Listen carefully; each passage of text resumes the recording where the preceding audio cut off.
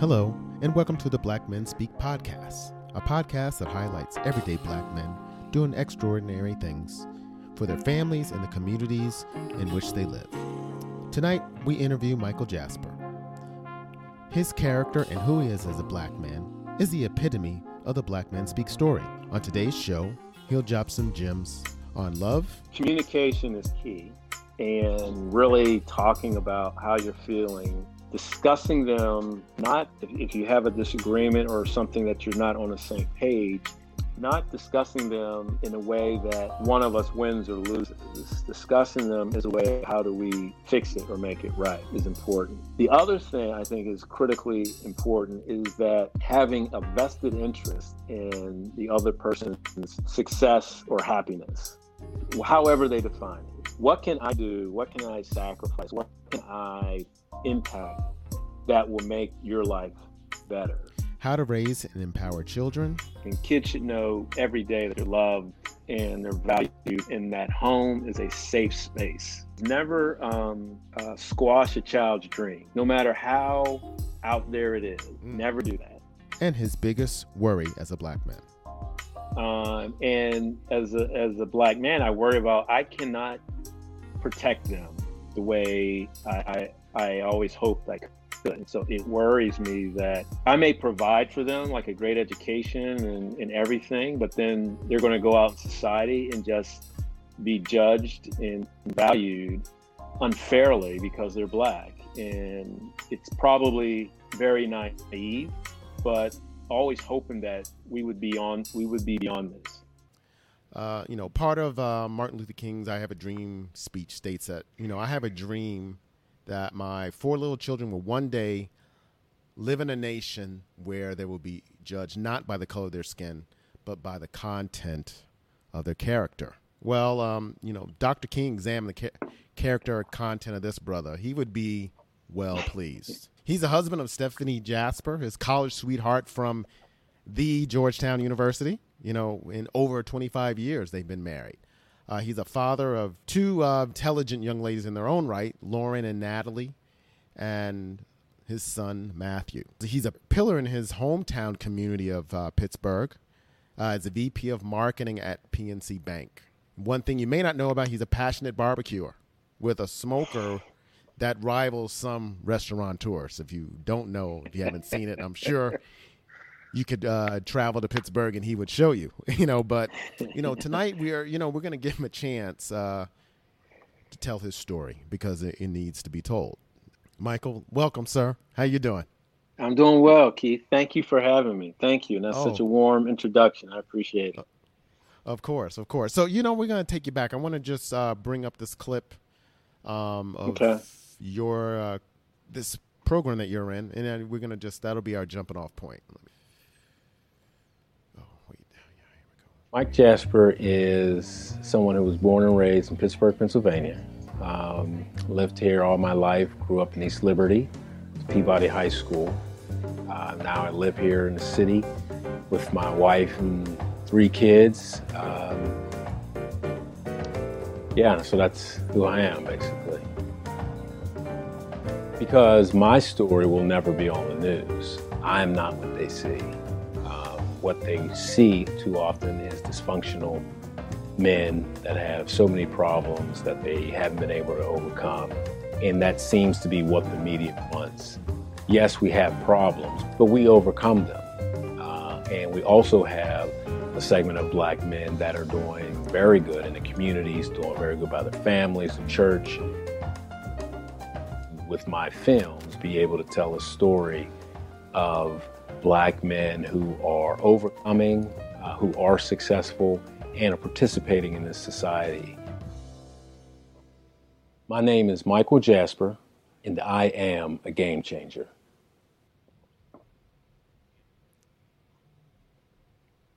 Love it. So, take you back. So what made, and I don't just want to talk about, what made you decide to make that film, and why at that point did you think a story about you wouldn't be told? Well,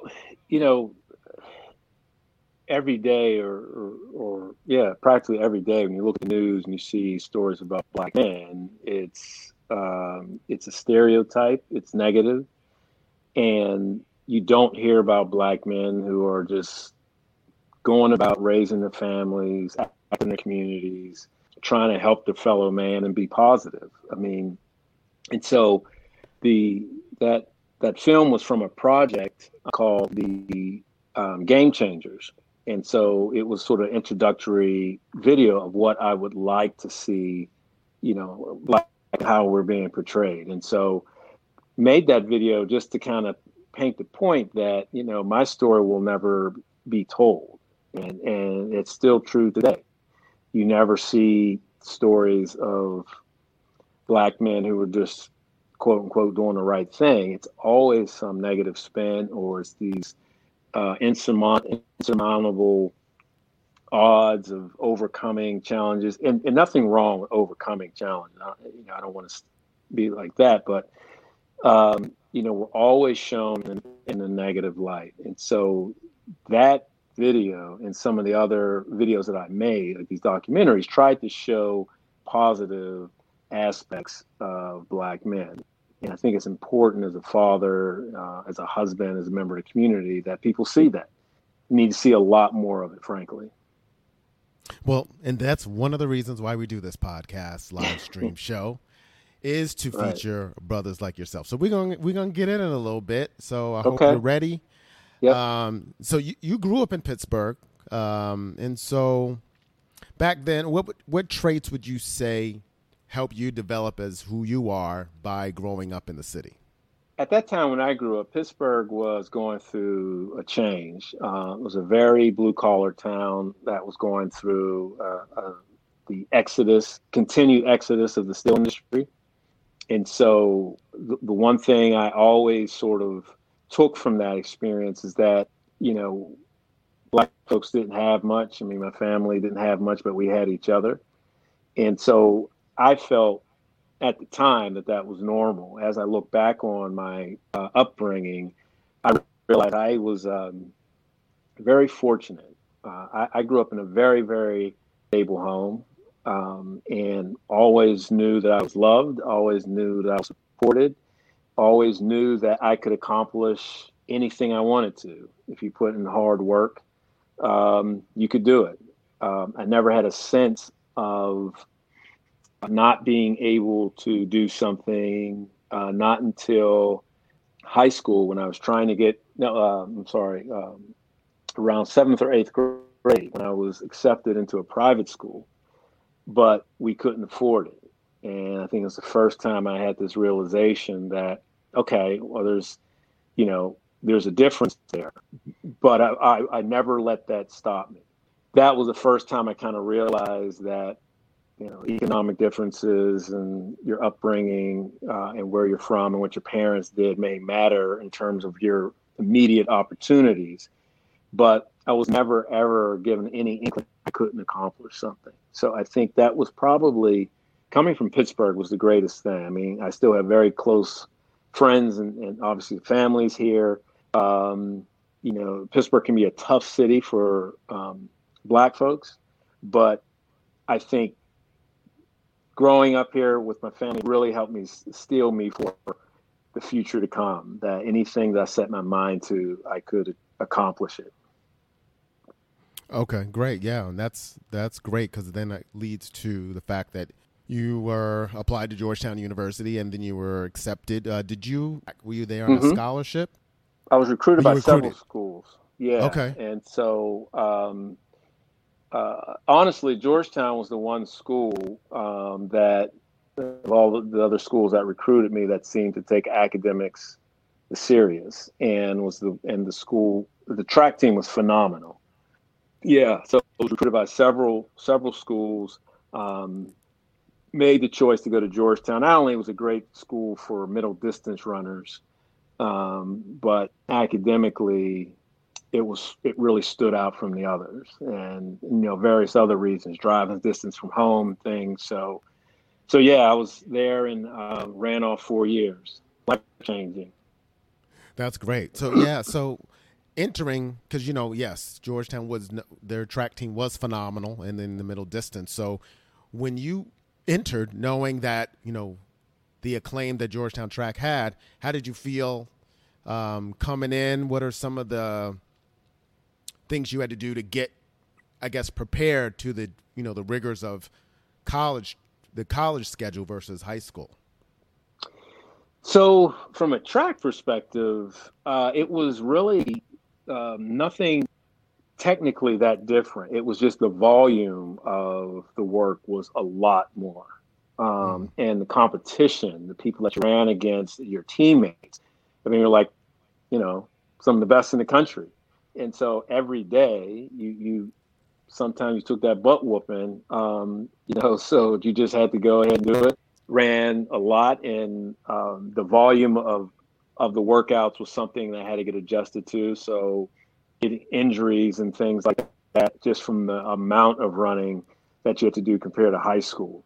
And the pressure was different. I think a lot of times in middle school and high school, if you're an athlete, a lot of times it's just you're cheered on and congratulations, you ran or you worked hard or you played hard as you could.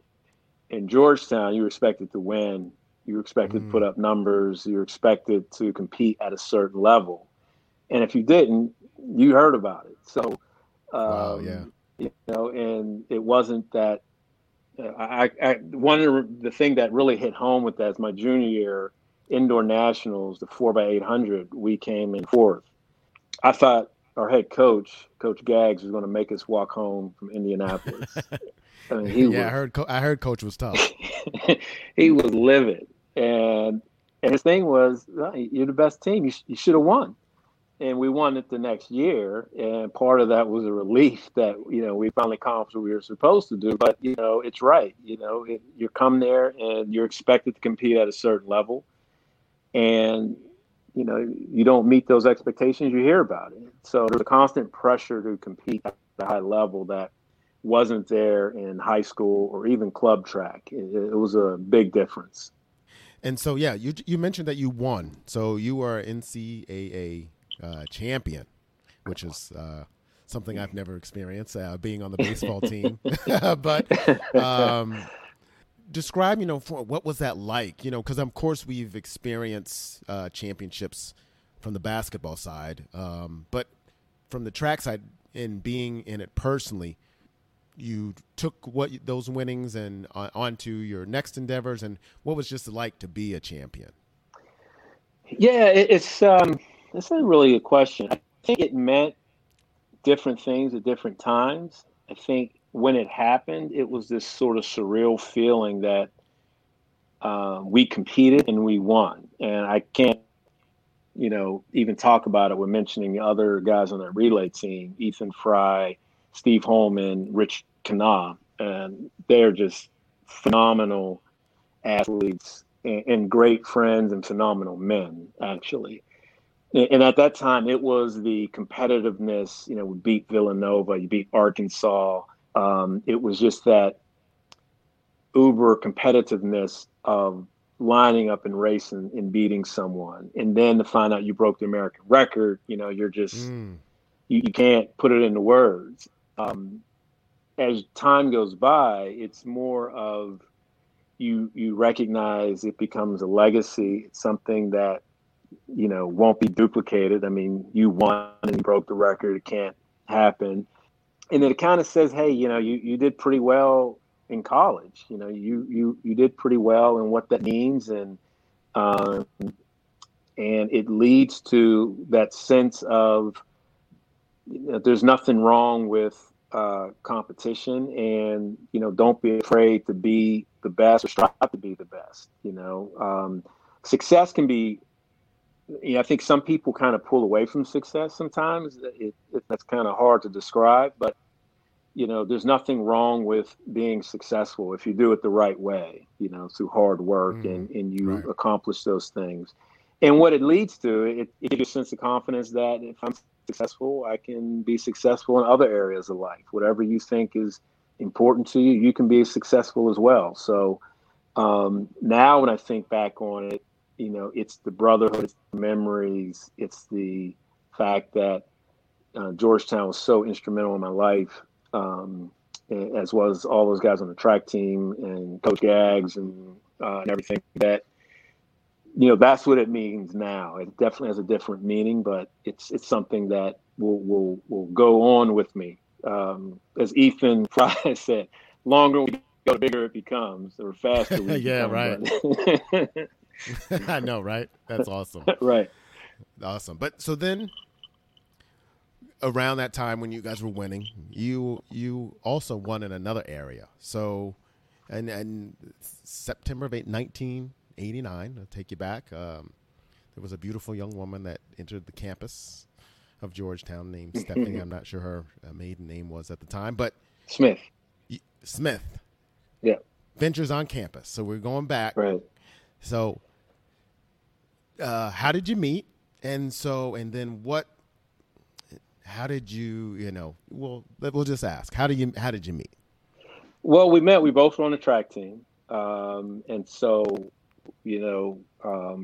similarities there, just being both on the track team, both being athletes. She was Pennsylvania. I'm from Pennsylvania. And I think at first I viewed her as someone, hey, she's Pennsylvania, got to take care of, Pennsylvania, But over time, we really bonded. I think we were different in some respects that really complemented each other.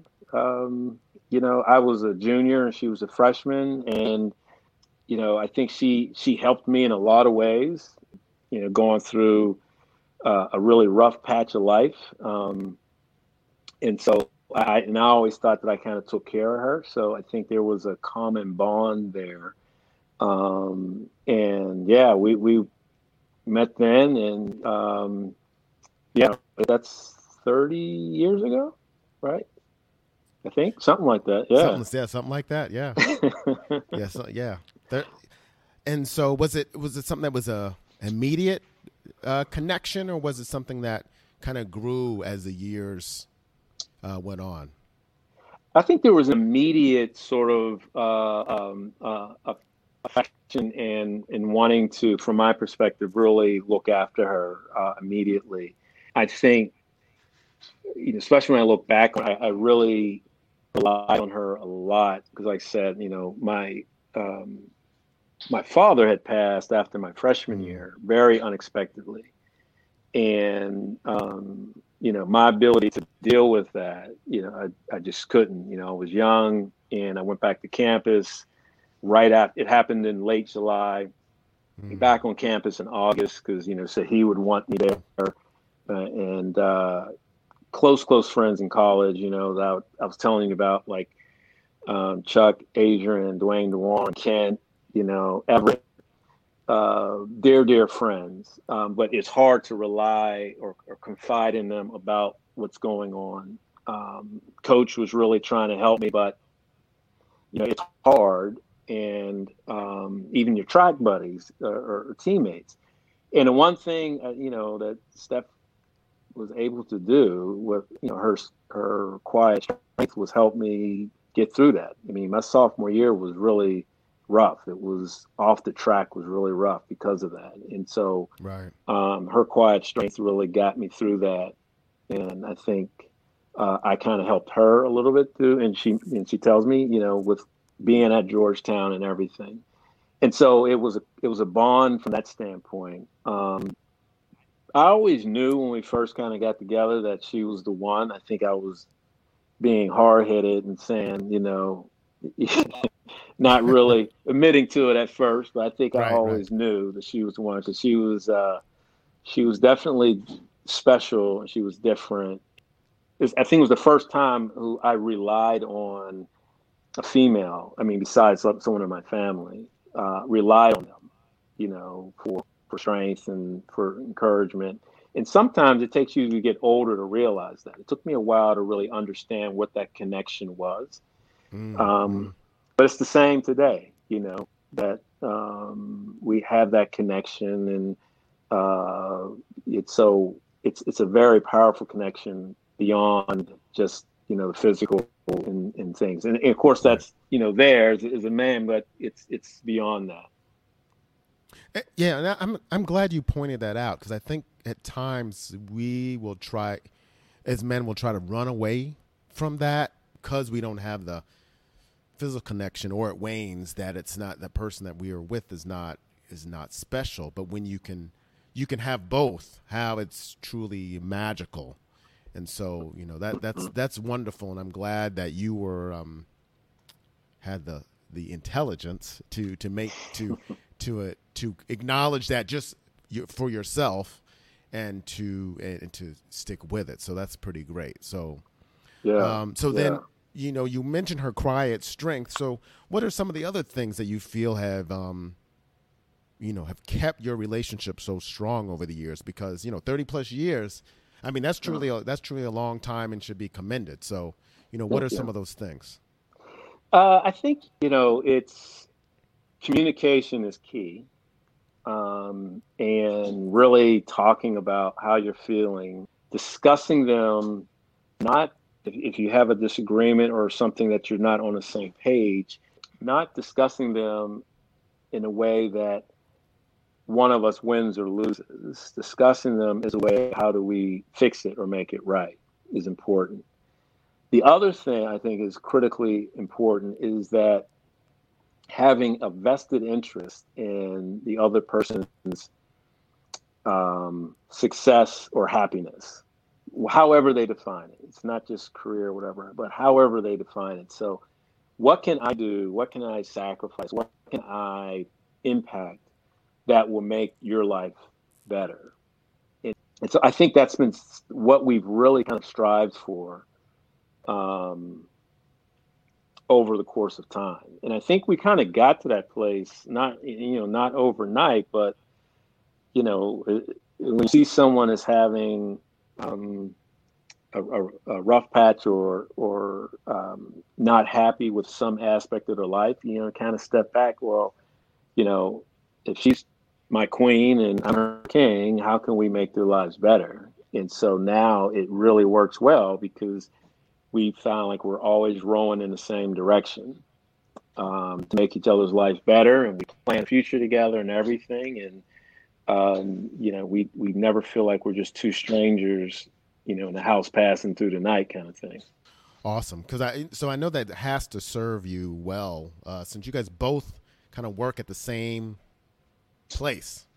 How long have you both worked at the same place, and what have how have you maintained that? So that, because we're talking about, and I don't know if you're in the same building, but it's still 24/7 of, you can easily get into, I guess, shop talk, because when you're at the same company and then, and everything else. So what are some of those things that you guys have done, or have you had to put up any, I guess, boundaries to say, well, look, we're not talking work tonight, or anything like that?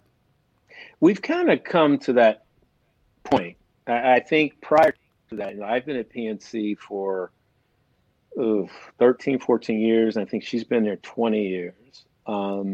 We've never worked in the same area. So one of the fortunate things is it's a very big company. So we don't cross paths that much.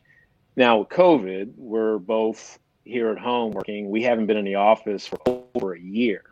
And so it's very easy to have to talk shop. So one of the things we've done is that, like, at 5:00, we close the laptops and we come, we leave our workspaces, and that's it. It's kind of this unwritten rule that, it's over. We try to simulate getting and leaving work and going to do something else so that we don't have that.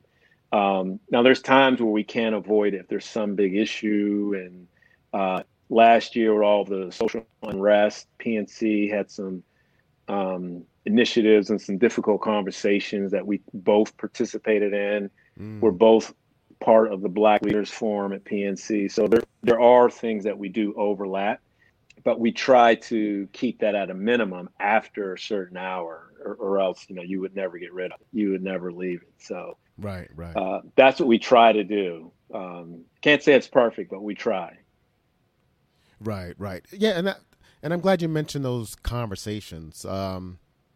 So, because you're in an executive at a bank, and of course, there's always challenges in the banking industry. So, what were those conversations like just to participate? And how did you guys lean on each other for strength in that? So you mean from last year to all From the, last year, yeah. Mm-hmm. yeah. It was tough. I think Ahmaud Arbery, kind of set it off, and a lot of black colleagues talk amongst each other. But when Mr. Floyd was that knee on the neck, and I just remember that Monday, I said, I don't feel like working today. I just can't. Right. And our CEO kind of acknowledged it. I think there was just a real pain, unlike we've seen before. And so what we've been able to do, I mean, PNC's had a lot of conversations, and they structured it: listen, learn, and then action. And so the first part was listen. And so there was a lot of either enterprise-wide, all the way down the staff meeting level meetings about listen. And being one of the few, and my wife as well, blacks in management, you sort of feel like you're kind of being singled out, but it was really an opportunity to be very candid. And basically the message was, usually every day when something happens in society, your black colleagues come to work, with a smile on their face, put their clothes on, and come in and do their job and ask you how your weekend were, how and everything. And we do not bring up what's going on in our communities. We code switch. We talk about other things to fit in. And now we want you to know that your black colleagues are not all right. This is not the first time, but this is something that is impacting us. And you need to understand how this is impacting your black colleagues. That if we're not all right, we're not as productive. We can't satisfy our customers. We can't, work as well together. And, we can't just stay silent for these things. And so a lot of conversations, both in conferences, one-on-one calls, emails, texts, a lot of people, white colleagues, just really not knowing what to say, surprised that this stuff occurs. And then you start to talk about simple things that go on in your life, or, when you're the only black in a meeting and you notice that. So you sit there and think, do I have to talk better? Do I have to dress better? Do I have to make sure I'm sitting up straight? If I make a mistake or someone gives pushback on the point I'm making, it's worse than if a white person does it. Those simple things. When they talk about what's happening outside of work, you what do you say? You can't really talk about, at least before, the stuff in the community or what you see in society that was institutional racism, police brutality, inequality. Those things you just didn't talk about. Now I think a lot of companies are coming around to it. It's still not perfect, but it's been a change. It was tiring. I guess you probably can imagine. I mean, you talk about it over and over and over again, and you feel like as a black person, you're carrying a burden. Not only are you the one dealing with the oppression, but you're also explaining it, and you're also helping people who feel guilty because they didn't know about it. That burden is real. But I think those conversations have to happen. If we're truly going to make progress, difficult conversations need to happen before things get better. And have you seen a shift at your organization? I think so. I do think so. Because I know I've been at the bank for a number of years, and I've seen past attempts at diversity and inclusion. But this one is different, where now we have blacks who are part of the executive committee. We have that in our goals and objectives about it, and it's being made clear to management that this is the way the company is going. We also know now, because of consumer habits, that if you don't get it right, it can impact your business. So there is more of a push, I think, now to make sure that we get it right, that they understand that, if you have a large area of the company and there are no Black employees, that's a problem. And to say you hire the best and the brightest, or you're doing everything you can, is no longer an excuse. So it'll take more time, but I do think I've seen a difference, which is good. Great. Yeah.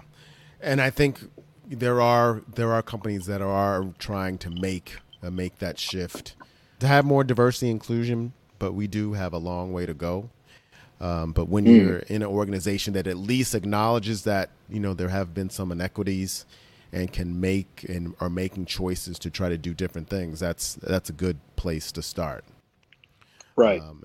Right. So, so in the beginning, I showed your video of being a game changer. And I guess are you still doing that project? And what really inspired you to kind of create that? Because I just thought it was awesome. The fact that you saw your community and you wanted to do something about it.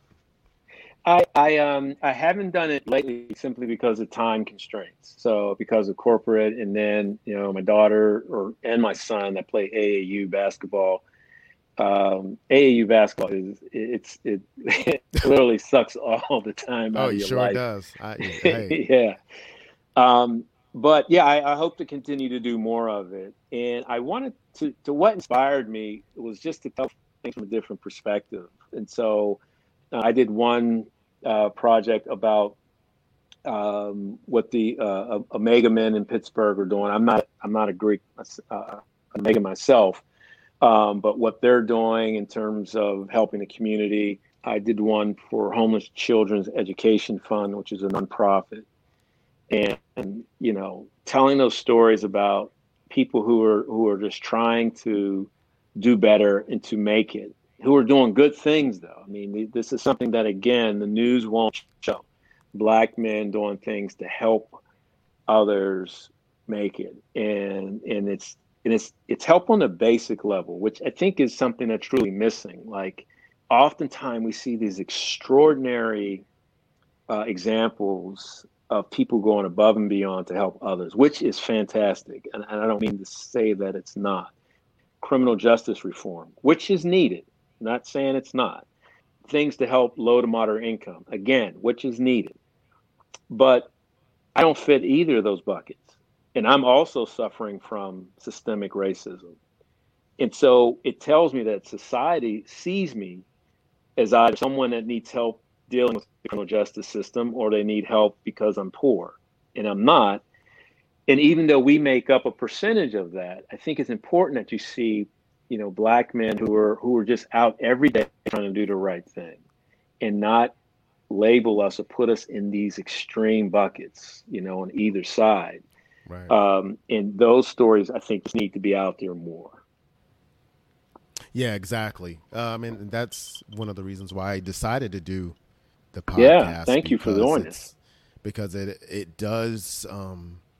It's tough when when it is opposite sides of the spectrum, because when you are just out in the community or just interacting with people, they're going to obviously think you're either one side or the other. Wait, I know you don't look like an entertainer, so you must be you must be on the other side of the spectrum, And right. and we have all different.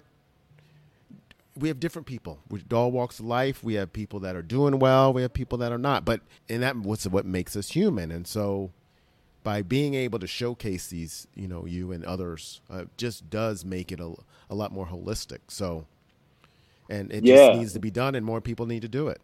Exactly. So thank you for doing it. It needs to be done. Absolutely. So, on this show, I don't know if you watch, but my last episode, I did a podcast with Dr. Jan Niemi he's from Washington State. And we were talking about prostate cancer among Black men. And we talked about men not going out and get tested and trying to find out, where they are, baseline figures of where they are. So I do know that you were diagnosed with prostate cancer. So, Right. kind of take me back to that day for one, and then what was it like to tell your family? And then how did they keep you strong during that time? Because I know that was one of the things that I admired about you, just going through your, not trolling, but just going through getting a sense of who you are, your strong sense of family. So I'd love to hear that, because one, that's just one thing that we as black men won't do. We won't tell those stories, especially when it's not glowing. When we're going through Right. adversity, we'll tend to not share it. So I'd love if you would share that. Yeah, absolutely. So I was fortunate. I had a doctor that, because I'm African American, I started getting tested for prostate and colon cancer early. So when I got the PSA and the exam, and 1 year the PSA spiked, and so went to the urologist and everything, battery of tests.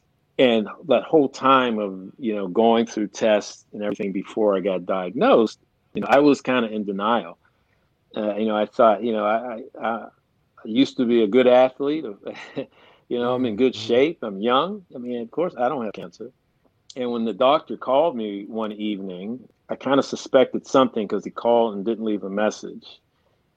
And he called back and he said, "Look, I'm just not going to beat around the bush. It's cancerous." Yeah, I think I went blank. I didn't hear anything else he said, because Right. you just, that's just something you don't want to hear. And you hear all the horror stories about cancer and what that means. And he was very, positive. We're gonna beat this. And so the first thing I did was call Stephanie. Very quick call.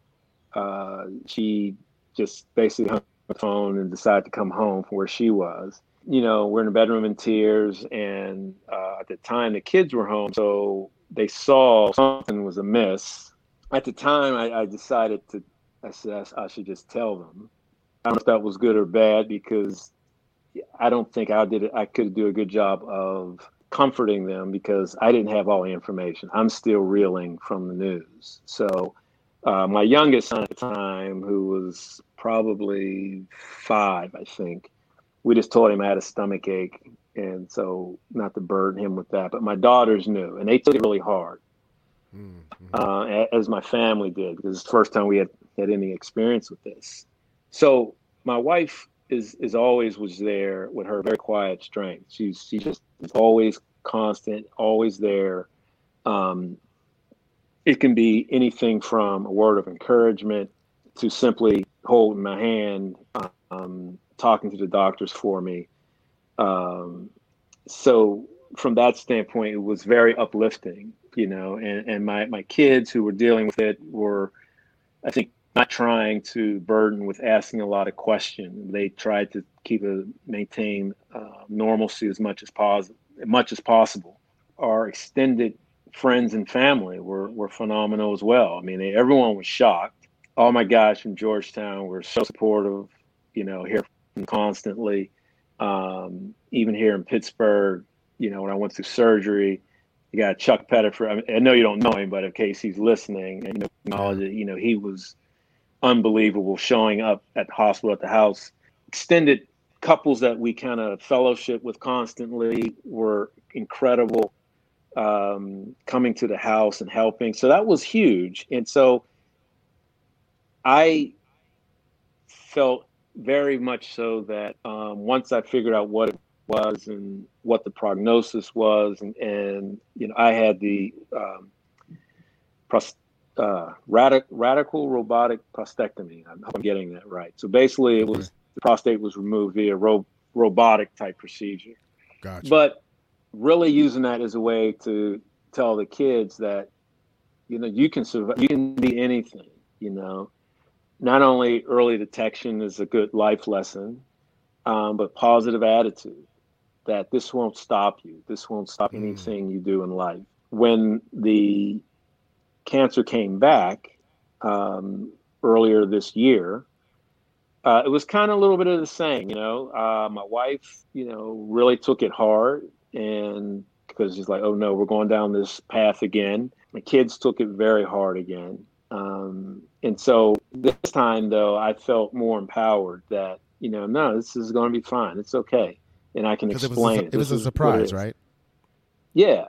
Yeah. It wasn't this time. It came back, but I felt like I was better equipped, and I felt like it's not going to defeat me. So I had to sort of be there and comfort them and let them know and keep a bright face, positive attitude, and if something was bothering me, and basically the radiation, I had a reaction to the radiation of really bad fatigue and some other issues, but you kind of talk to them about it, and you never let them see you defeat it, and use it as a life lesson. And so what I have done, afterwards is everyone, that I knew, tell them to go get tested. Black men sometime or don't want to go to the doctor, don't want to get tested. Some people don't want to get the exam because they have some, issues with that. But it can save your life. If you don't get tested for prostate early enough and it spreads, at that time, it's just maintenance. You can't get cured of it. You got to get it early. Using to say, hey, you can be cured of this. Get out and get tested. Doctors, that's what they're there for. That's what they're trained for. And so there's nothing wrong with seeking help if you need it. So go out, get tested, so you can live on and be with your family, friends, live a great life. Yeah, that's great. That's a testimony, brothers. If you're listening and you haven't been tested, if you need any more proof, the past episode, there was an actual doctor that gave the statistics and really implore you to go out and get tested and check. Because if you don't have your health, it's tough, and we all need to be there for our families and friends. It's right. And our wives and parents and kids. It's very important. So thank you for that. That's very empowering, and I applaud you for your strength and everything. So no problem. So on a different note, yeah, you talked about your kids. So you have 3 kids, just like I have 3. I have 2 boys and a girl, but you have 2 girls and a boy. Yeah. And they all have varied degrees of interest. So what are some of the things that you've done, I guess, to feed their passion? Because you have a freshman. Is it freshman in college? She's a sophomore. She's a sophomore in college. You have a soon-to-be freshman in college, and then you have a 11-year-old. So a lot of different stages in life. So what did you do to feed their passions and keep them excited about the lives that they're doing right now? Yeah, I think we took raising our kids. I think it's kind of evolved over time, but there's kind of 4 things I look at when raising kids that I think is very critically important. First is obviously lots of love. And kids should know every day that they're loved and they're valued, and that home is a safe space. And telling them that you love them, not only in passing, but sometimes you got to grab them by their head and look at them in the eyes and tell them you love them all the time.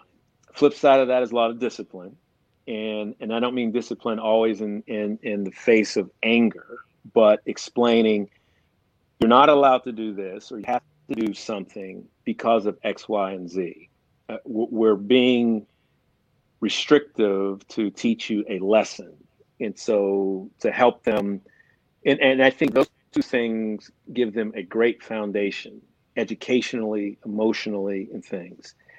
The other 2 things is, the one thing is never squash a child's dream, no matter how out there it is.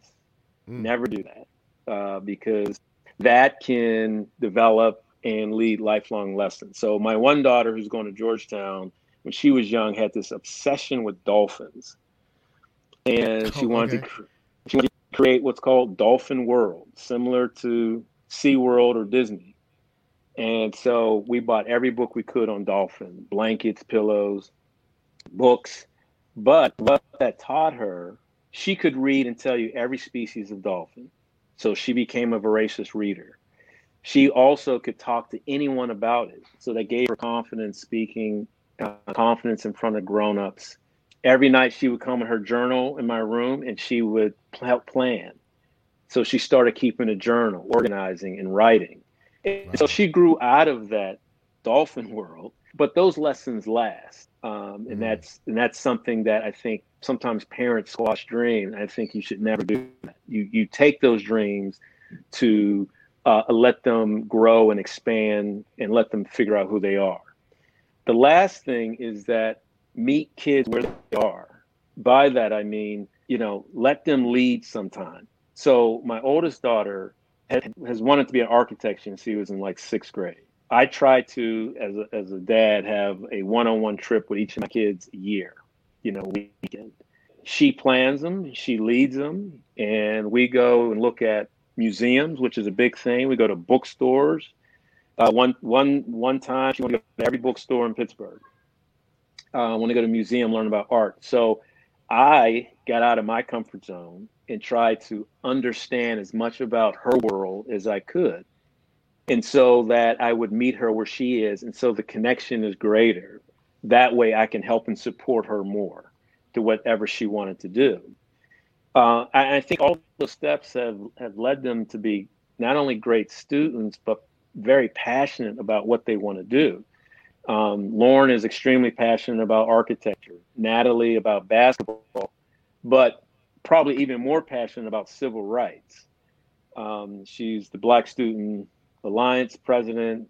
She is just very, very passionate about it. And a lot of it had to be just inspiring her to do those things. So, Mm. I think that's the one thing. I mean, kids, they just need to be, if you give them some direction, some parameters around with love and discipline, and then they can flourish. I don't, I've had my shot is the way I look at it. I did what I wanted to do, went and ran track and went in my corporate life. I'm not going to enforce that on them, but I'm going to empower them to be the best version of themselves that they want to be. Right. And so when, whether it's Dolphin World or wanting to be an architect, we're like, go for it, plan accordingly and go for it. And so it seems to be working out. And so I'm very, very proud of them because I think they're going to go off and do bigger and better things than probably I could do. So Yeah. somebody to take care of me when I get old. Right. I'm looking for that too. Trust me. But I like the fact that you used to meet them where they are, because I think we can, a lot of times, we can fall back on maybe what we did to be successful and also and think that, hey, we know the path. But then also if we haven't been as successful as we thought, can Right. also somewhat bring that fear as well, that if because if you don't do this, then you'll end up where I am. So I applaud you for that, because it's the fact that you did enjoy your time, no matter what it was, what your experience was, you were able to say, hey, you're going to be in charge of your own life, and I will be there to support that. So Right. that's a great way to go when we're thinking about raising our kids, especially a lot of us in our age. Our kids are starting to really think about their lives because they're going to college, or their job and what careers that they want to do in order to make life better. And of course, now with social media makes, they think they can all be a certain thing. And so allowing them to really explore and think of what they want to do is really great. Yeah. It's so important. Yeah, So important. yeah. But one thing I think, of course, your family probably knows you very well. And so what would your family say is one thing they do that gets you triggered? That get me triggered. Yes. Well, that's a good question. When they don't clean up, I mean, it's still the kitchen is the bane of our existence. We cannot get them to efficiently clean up the kitchen. That's the one thing. I think the one thing that they notice about me, like being out like at shopping or a restaurant or buying something, that if you pay for something and don't get what you think you deserve, don't sit idly by. And so I think we were at a restaurant. We were at Cornell this past weekend. We were at a restaurant. We had reservations, and I thought they were taking abnormally long for us to get a table, and it wasn't as efficient as I would have expected. And so my oldest daughter is like, "Don't start snapping at staff. They're just working." And I'm like, "No, but if you expect something and you're paying for it, this isn't charity, just let them know." But I think, that in the kitchen, it's really the kitchen though, because that's every every day. Every day. I can't get them to clean the kitchen. And do you usually like have meals, like family meals every night? We do. We try as much as we can. Okay. With their my daughter's basketball schedule is kind of hard, but we try to right around 6:00. Right. Try to eat meals as much as we can. Right. So they know there's dishes that need to be put away, and it's not like they're doing the cooking, and so like, hey, right. put the dishes away, right? Right. How hard is it? Put them, wipe off the counter, like they walk past just crumbs and just stuff. And it's just like, really? So right. So who is it? You or Stephanie that usually comes from behind and cleans up the rest of the mess? I think Steph may clean up. I'm the one that says something, and so I always feel like the bad guy because I'm always saying something. But now I've gotten to the point. I'm like, look, clean up because your mom's gonna be mad. So I found a way to put the blame off on her when it's really me. Awesome. Yeah.